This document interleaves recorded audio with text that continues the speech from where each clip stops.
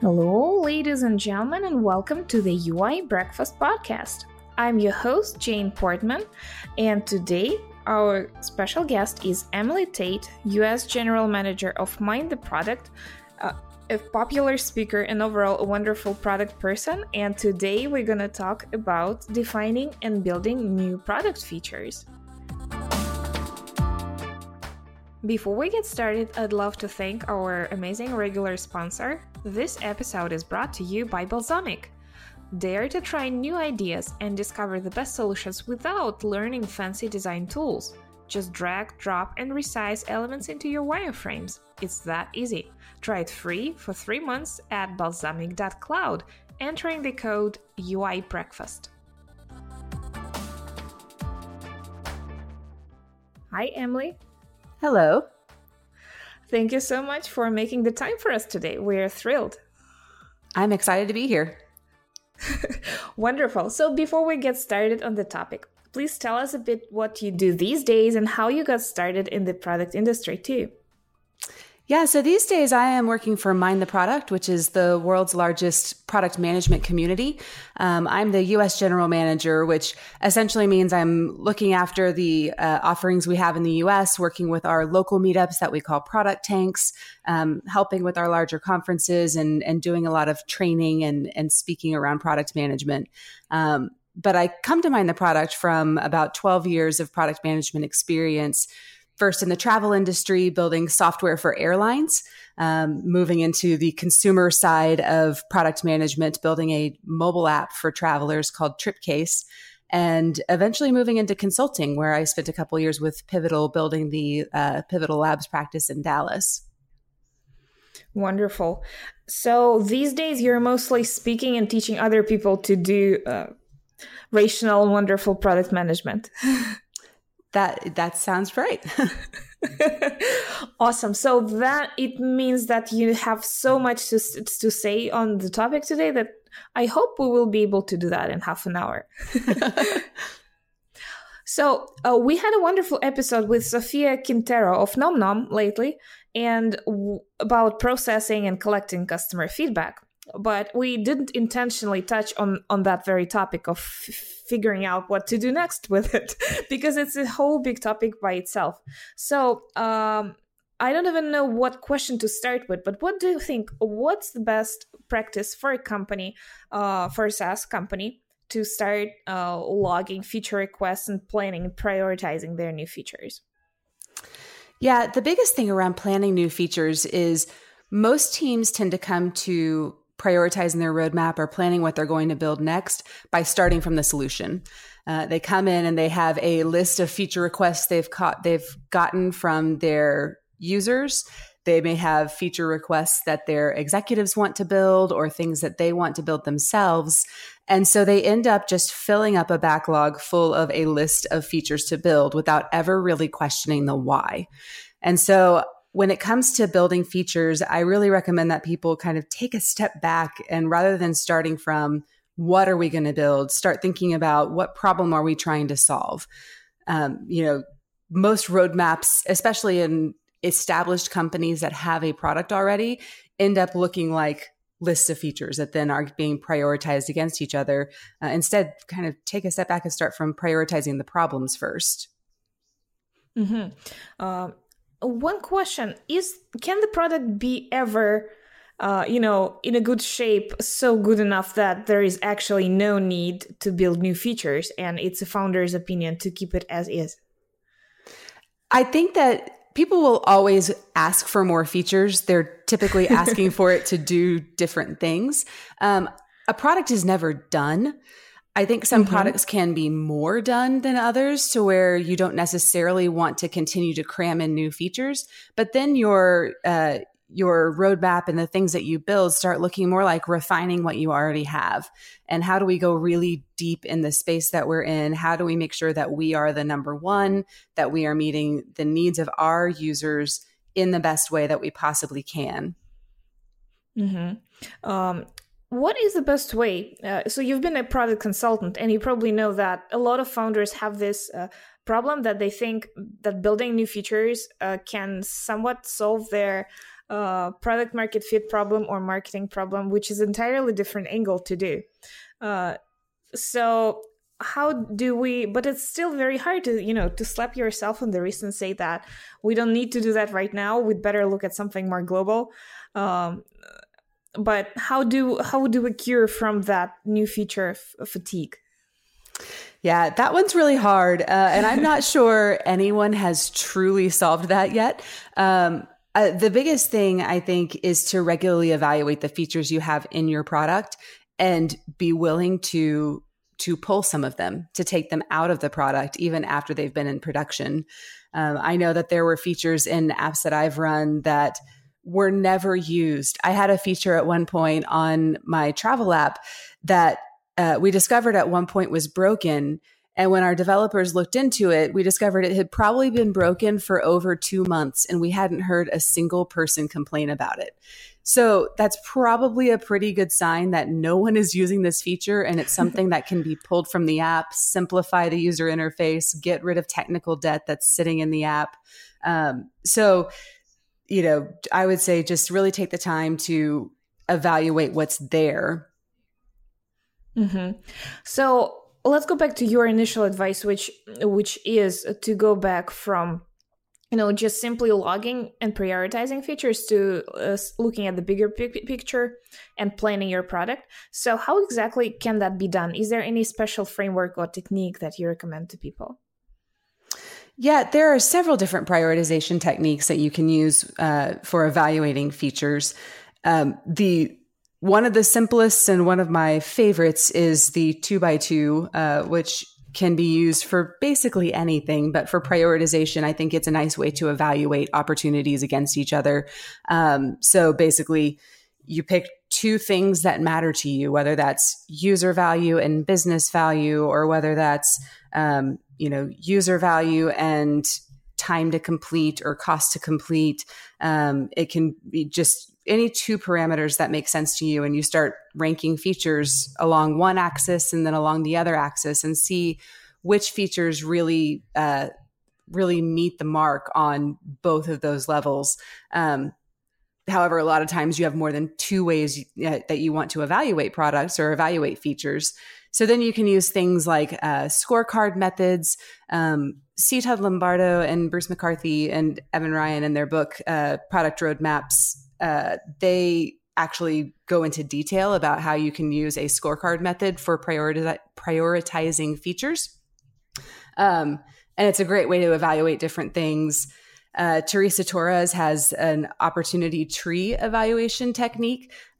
She posits that what we tend to do right now in prioritization is we're trying to evaluate apples and oranges against each other when we just take a list of features and start trying to prioritize top to bottom from there, when they're really not equal things that you're balancing against each other.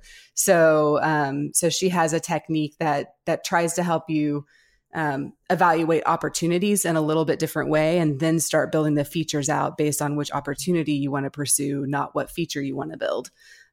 So there's several methods out there that you can use to prioritize. Really, at the end of the day, it's just about trying to find a way to balance all of the different things that you're trying to accomplish. I know particularly when you're working with a lot of stakeholders, marketing, business development, sales, legal, your technical team, the things that you want to do, everyone kind of feels like their priority should be number one. So your business development team is always going to think, well, we should just prioritize everything that's revenue generating first. Whereas I can cram my app with ads and generate a lot of revenue, but I'm probably going to make my customers really angry and lose some people. And so I'm going to lose out on engagement and on churn. So you have to balance all of the different value propositions against each other and try to find the best mix of features that's going to help you achieve your goals. That example with ads is a little bit too easy, because this way one of them subtracts from the other. And that's not like the most popular case. Mostly you would like to promote all the areas and directions of your product equally? Or does it make sense to focus on just delivering value straightforward and maybe caring about monetization later? Or what does it have to do? How do you define what department to help if it's a big organization? Yeah, I don't think that it's as simple to say, just build your user base as big as you can and then monetize. That's what a lot of companies do. That's what a lot of products do. And if you have the luxury of doing that, it can be nice, but it can also build a product that becomes hard to monetize later because you haven't built a model around that. I honestly, that's kind of a strategic question that depends on the product and on what the market is, and how crowded the market is, how they're being funded. If you're a bootstrap startup, you may not have the ability to just say, we're going to build our user base and not worry about monetizing it today. So you kind of have to take each individual situation and see what makes sense. Sometimes that requires trade-offs. Sometimes it does require building the thing that is going to fund your operation for a little while and holding off on some of the engagement features, and then coming back to those a little bit later. I think the important thing is to make sure you have a clear vision of where you're trying to go. So that way you don't end up building yourself into a corner or building things that are actually counter to the philosophy you're trying to build later on. So, Emily, oftentimes, as we see, it boils down to having a consistent strategic vision about the product. And from your experience, what would be the best way to shape it, to keep it consistent as solid grounds for making your product decisions? Yeah, with strategic visions, you really need to have everyone aligned around the same goals. And I think this is often where products and projects in general can get off track from the beginning. It either comes from someone up at the top has handed down a directive that gets, said 2 or 3 times all the way down until it reaches the person who's going to build the feature. And then it becomes the CEO wants you to build this feature. Or even if it's a strategic goal, everyone's interpreting what that goal is in slightly different ways and not even necessarily realizing that they're aiming for different things.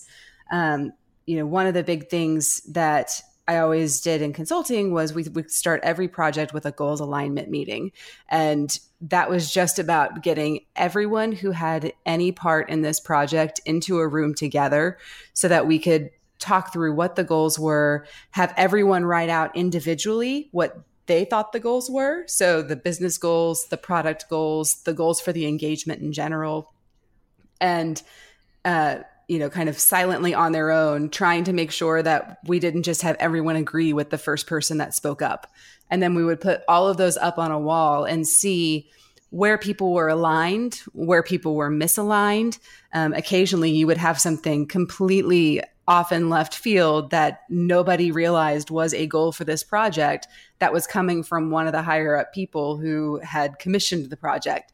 And that gave us an environment where we could open up and talk about that and say, is this actually a goal? Is this really important? Because if it is, it might change what we build, or it might change the direction that we go. And sometimes the answer was yes, and we would all be able to kind of rally around that and move forward. Other times the answer was, oh, no, that was something that I thought was going to happen. But if that doesn't make sense, then it doesn't need to be on the table. If we had discovered that way further down in the process, it could have been a big bomb that got dropped right in the middle of our project. So getting everyone together, I think, is really important. And then doing that goals brainstorming and just basically an understanding of what I understand our strategic vision to be, what I understand our purpose for being here being on your own, so that we can eliminate that, that loudest voice in the room syndrome. Absolutely. I love that technique. And it's also necessary to do that, even if it's a small business and there are 2 or 3 co-founders. It's still great to get together and talk through certain strategic things that wouldn't really come up in a daily conversation if you don't really address them specifically. Right. I know that there have been times where, even beyond the executive level or the people that are more removed, I've had times where, my marketing director that I worked very, very closely with thought that something was happening inside of a project that wasn't happening. And she was expecting some features to come out that she could then sell and that it was going to work in a certain way. And they were just hidden assumptions that she had based on different lunch conversations or hallway conversations, or things that when she heard the name of the feature we were building thought would naturally be in it. And it took us, frankly, far too long to get to the point where we realized there was a disconnect in what we were actually building and what she thought we were building. So doing that early on and then repeating it, I think, several times. It's obviously in a consulting world, you have the benefit of an engagement time frame where you have a start and a stop. So it gives you some check-in points to be able to do that. But I think for teams that are ongoing, you need to make time to do that, whether that's at the beginning of a new theme on your roadmap or once a quarter, or some kind of set time frame that gets everyone back together to make sure that you're still aligned on goals, that people who have joined your team are aligned on goals, and that they see that everyone else is aligned on them as well. That's a wonderful, wonderful point. How do you make sure that your planned features are documented in an accessible way so that everybody, all the stakeholders, the customer success department who talks to people, they need to know what to tell people. Marketing and sales also need to have a great understanding, just as you said. So how do you make sure people are aligned on what exactly is going to happen within the next time frame in your company? There are a lot of tools out there that you can use. I will say, if you have the luxury of not having a remote team, I am a big fan of walls of sticky notes. I think it's very visible. It's, when you put it into a spot where everyone is walking by it every day and they can see what's up next and they can see what's in progress. And not only that, they actually will see you going up and actively managing that roadmap. I had my roadmap for Tripcase on a big whiteboard in the middle of our office. And not only could anybody walk up and look at that at any time, which I would see our marketing partners and our business development team do on a regular basis, they would also see that we were going up. We went and evaluated it about every 2 to 3 weeks to make sure we still had the right things on the roadmap next. And they could see us moving things around, and they could see us looking at stuff and saying, oh, this isn't important anymore. This should get moved down. This other thing's really important. It should get moved up. And it gave them the visual that this roadmap is living and breathing. It is not a commitment that we can go and sign in stone and say, yes, this is exactly what's going to be built and when. It was very nice for them to see the process of managing it, which I think you can kind of lose in a lot of digital tools. We even did have a remote team, and I actually had a development team in Krakow, Poland, and I had a product manager there who I would take pictures of the board and she would recreate it in our Poland office, so that way we could have that that alignment there. Outside of that, great story. Yeah. So we started off trying to manage that. Like, I would put it into Trello, and then she would kind of take that and manage it from there. But eventually it got to where we just took pictures and she would recreate it. But as far as tools that are out there, I think that there's, you can go as lightweight as just taking something like Trello, which is completely unopinionated on how anything should be run, and build it for what you're looking for. Or, then you've got tools like ProdPad that are dedicated road mapping tools that let you build out your themes, prioritize things, gather feedback from customers, gather input from your fellow teammates, and use all of that to prioritize your roadmap and plan what's coming up next. So I think that there are ways out there that you can communicate that digitally. I would say I probably, my personal bias is I like to skew towards things that are living rather than Excel spreadsheets or PowerPoints or things that when they get emailed around start to look more firm and start to look, like, oh yeah, this is the thing. When you're using something like a Trello or a ProdPad, the impermanent nature of it really helps communicate that this roadmap's not done. It's going to keep changing. And the features that are coming up next are going to vary depending on what's going on at the time that they get built. Yes, absolutely. So having something set in stone is not the feeling that you want to communicate with this tool. No. Yes, it's great to hear, because almost every product management, every document, turnaround tool these days, or project management tool, has their version of the board. So that's something you can really easily do without complicating things and going into special software. Right. Any recommendations for dealing with features after they have been implemented? Because that's a whole different story. Just pulling things off your board and replacing them with new goals isn't the perfect way to do that. There should be a way to evaluate features, to work on their launch, to refine them. And what is the best way to manage that? Des Traynor from Intercom had a blog post a few years ago that really stuck with me, and I have used many times over. So he pitched essentially a tool called a feature audit, where you map all of the features in your product by how many people are using them and how frequently they're using them. And you get kind of a scatter plot of the features, and you see the things that ideally, most of your features are in the top quadrant of all of your users use them and they use them all the time. But typically it's more, you've got some features up in that sweet spot and a lot of features down in the not a lot of people use it, or they're not using it very often, and they're not using it very often. And essentially kind of what you can do with that is start to get a lay of, what are people using your app for? What are they using your product for? Not what are they telling you, like what are they actively doing with it? So the things that are going well are always interesting, and you can continue to look at those and see if there are ways you can make it better. But it allows you to see where you need to focus in on. He gives a really good example of features that are used by a few people, but very, very frequently. So, you've got something that maybe only, 10% of your users are using, but they're using it every single day.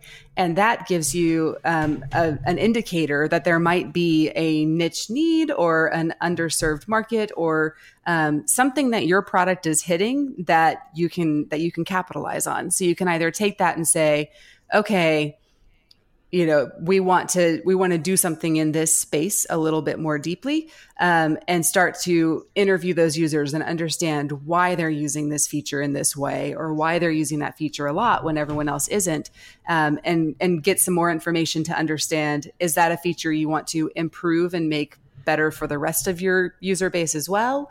Is it something that actually only has a usefulness for this one small group, but you can do something really, really great for them and become the leader in that space? And just a lot of interesting insights you can get out of that data. But then, of course, it also gives you insights into features that basically no one is using.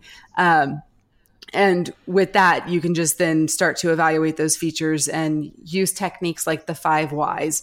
No one is using the sharing feature in my app. Why? Well, because they don't know it's there. Why? Because it's buried 3 screens down. Why? Because we didn't have space on the front page, and you can kind of start to dig into why is this thing not being used? And then it gives you information that you can use to decide, do we want to grow that feature? Do we want to kill that feature? Do we need to improve it? Basically it's kind of, you have to take each feature in your app, understand where it is in the life cycle and how it's being used, and if it's succeeding at what you wanted it to do. and then make decisions on what to do from there. The biggest thing is, the feature audit won't tell you why. It won't tell you, what exactly is happening, but it will give you data to see where you should, hone in your efforts and where you should focus within your product. There's been this method, the saying from Basecamp from a few years ago that they didn't have any kind of product backlog at all, but only were building the features that were mostly spoken about by the customers. So the most important things would automatically come up. And you've also had an article about on a similar topic, which is about squeaky wheels, or people who are complaining the most about something, which I think somewhat resonates with it. But it doesn't necessarily mean that these are the most important features to build. So what is your take there? Yeah, I think that building the things that you hear your customers talk about is a good thing to do if you are proactively going out and talking to customers and not just letting them come to you. A lot of times what happens when you're in companies who are looking at things like that, they're taking those requests in either from their sales team or from their customer success teams.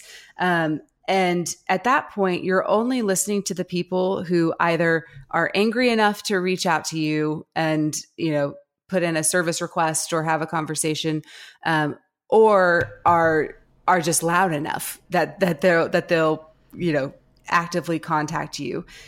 What you really want to be able to do is find the people who are content with the product, or maybe have fallen off and just don't care anymore. Like, why did they fall off?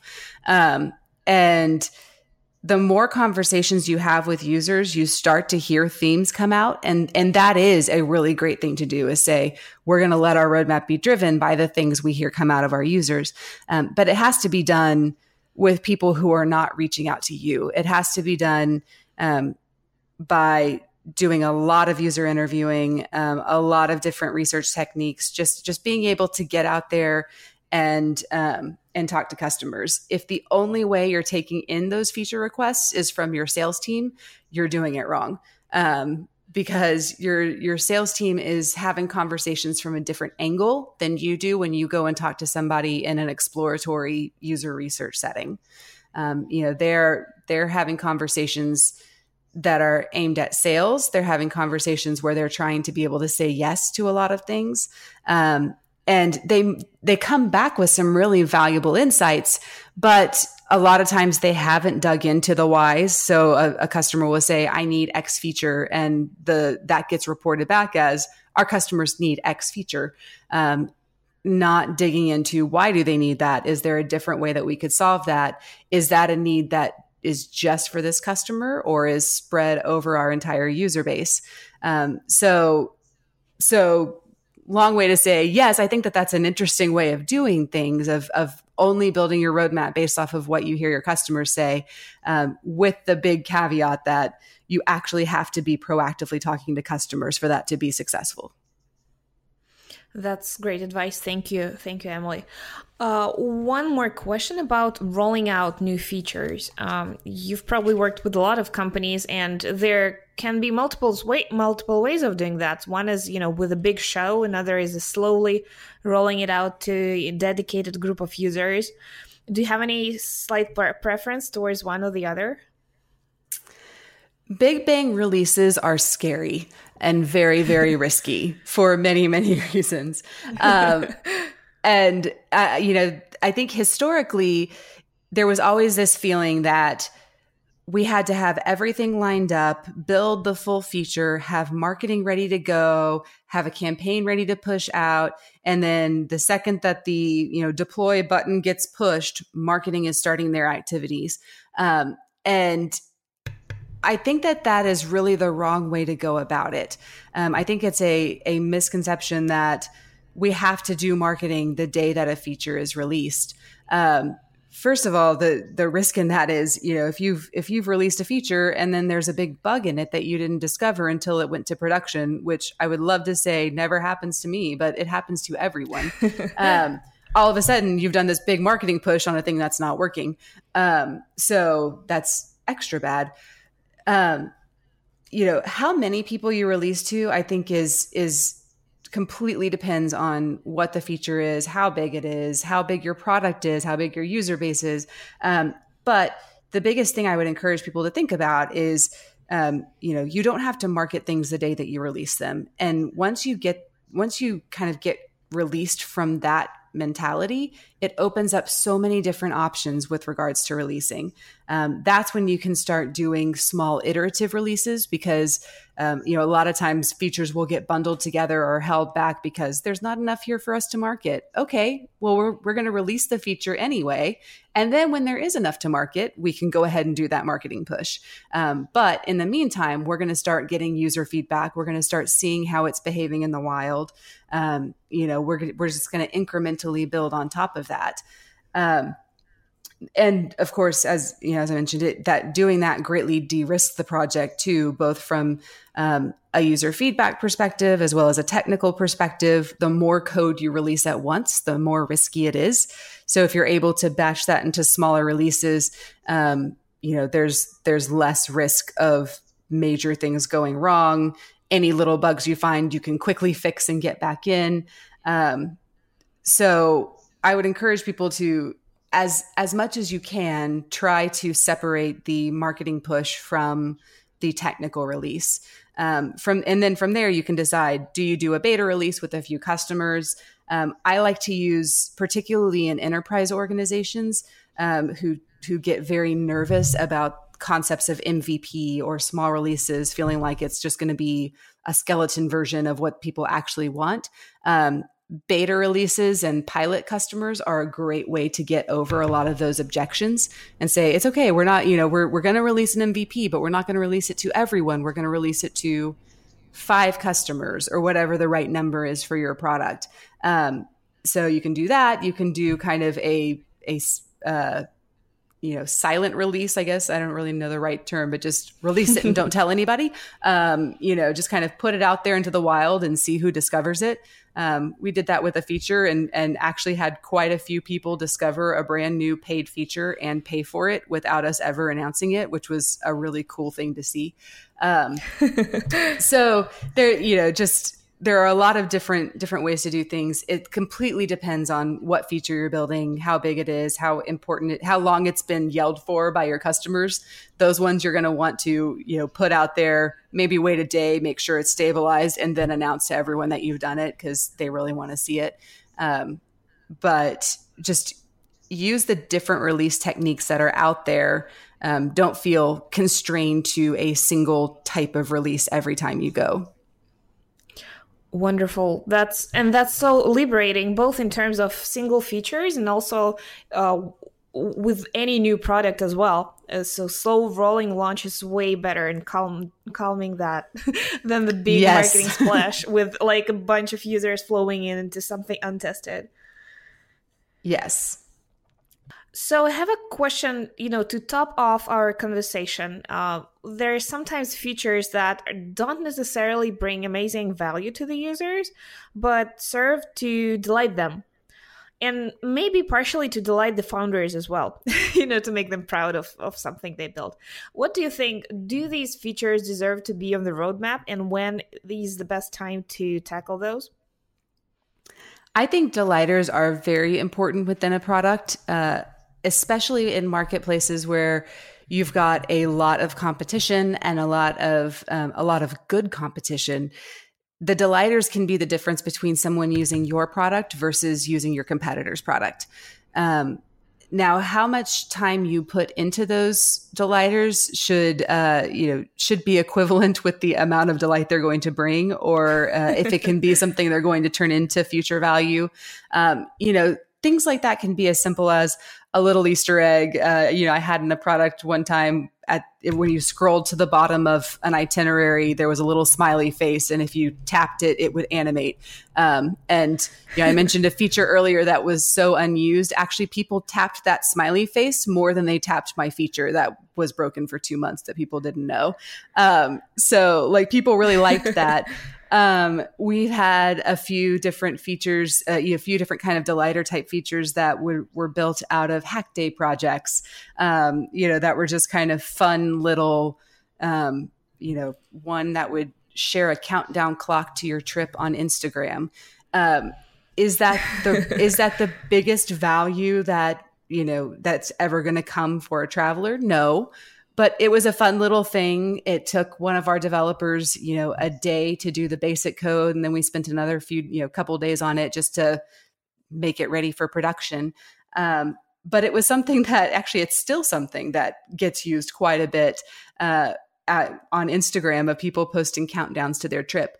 And that's just a cool, fun little thing. So I think you just have to look at the amount of effort you're spending and see what the value is in that. Don't spend 6 months working on something that provides no value, but is just a delighter. But I think it's completely fine to step back and spend, a reasonable amount of time within your budget to do something that's just fun and engaging for your product. It gives it character.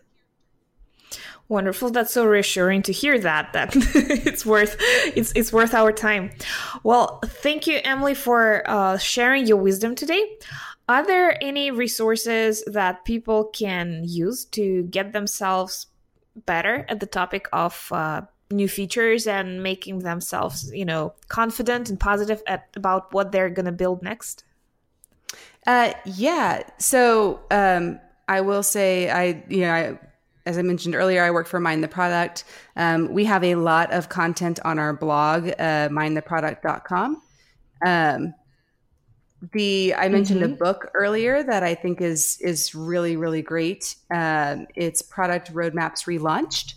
So it was launched this last November, and in my opinion is kind of the step-by-step guide in planning a roadmap and thinking about your roadmap. I will also say, I mentioned the product ProdPad earlier. They have a blog as well that has quite a few articles about evaluating features and how to know what to put on your roadmap. So I think they've got some pretty good thought leadership as well.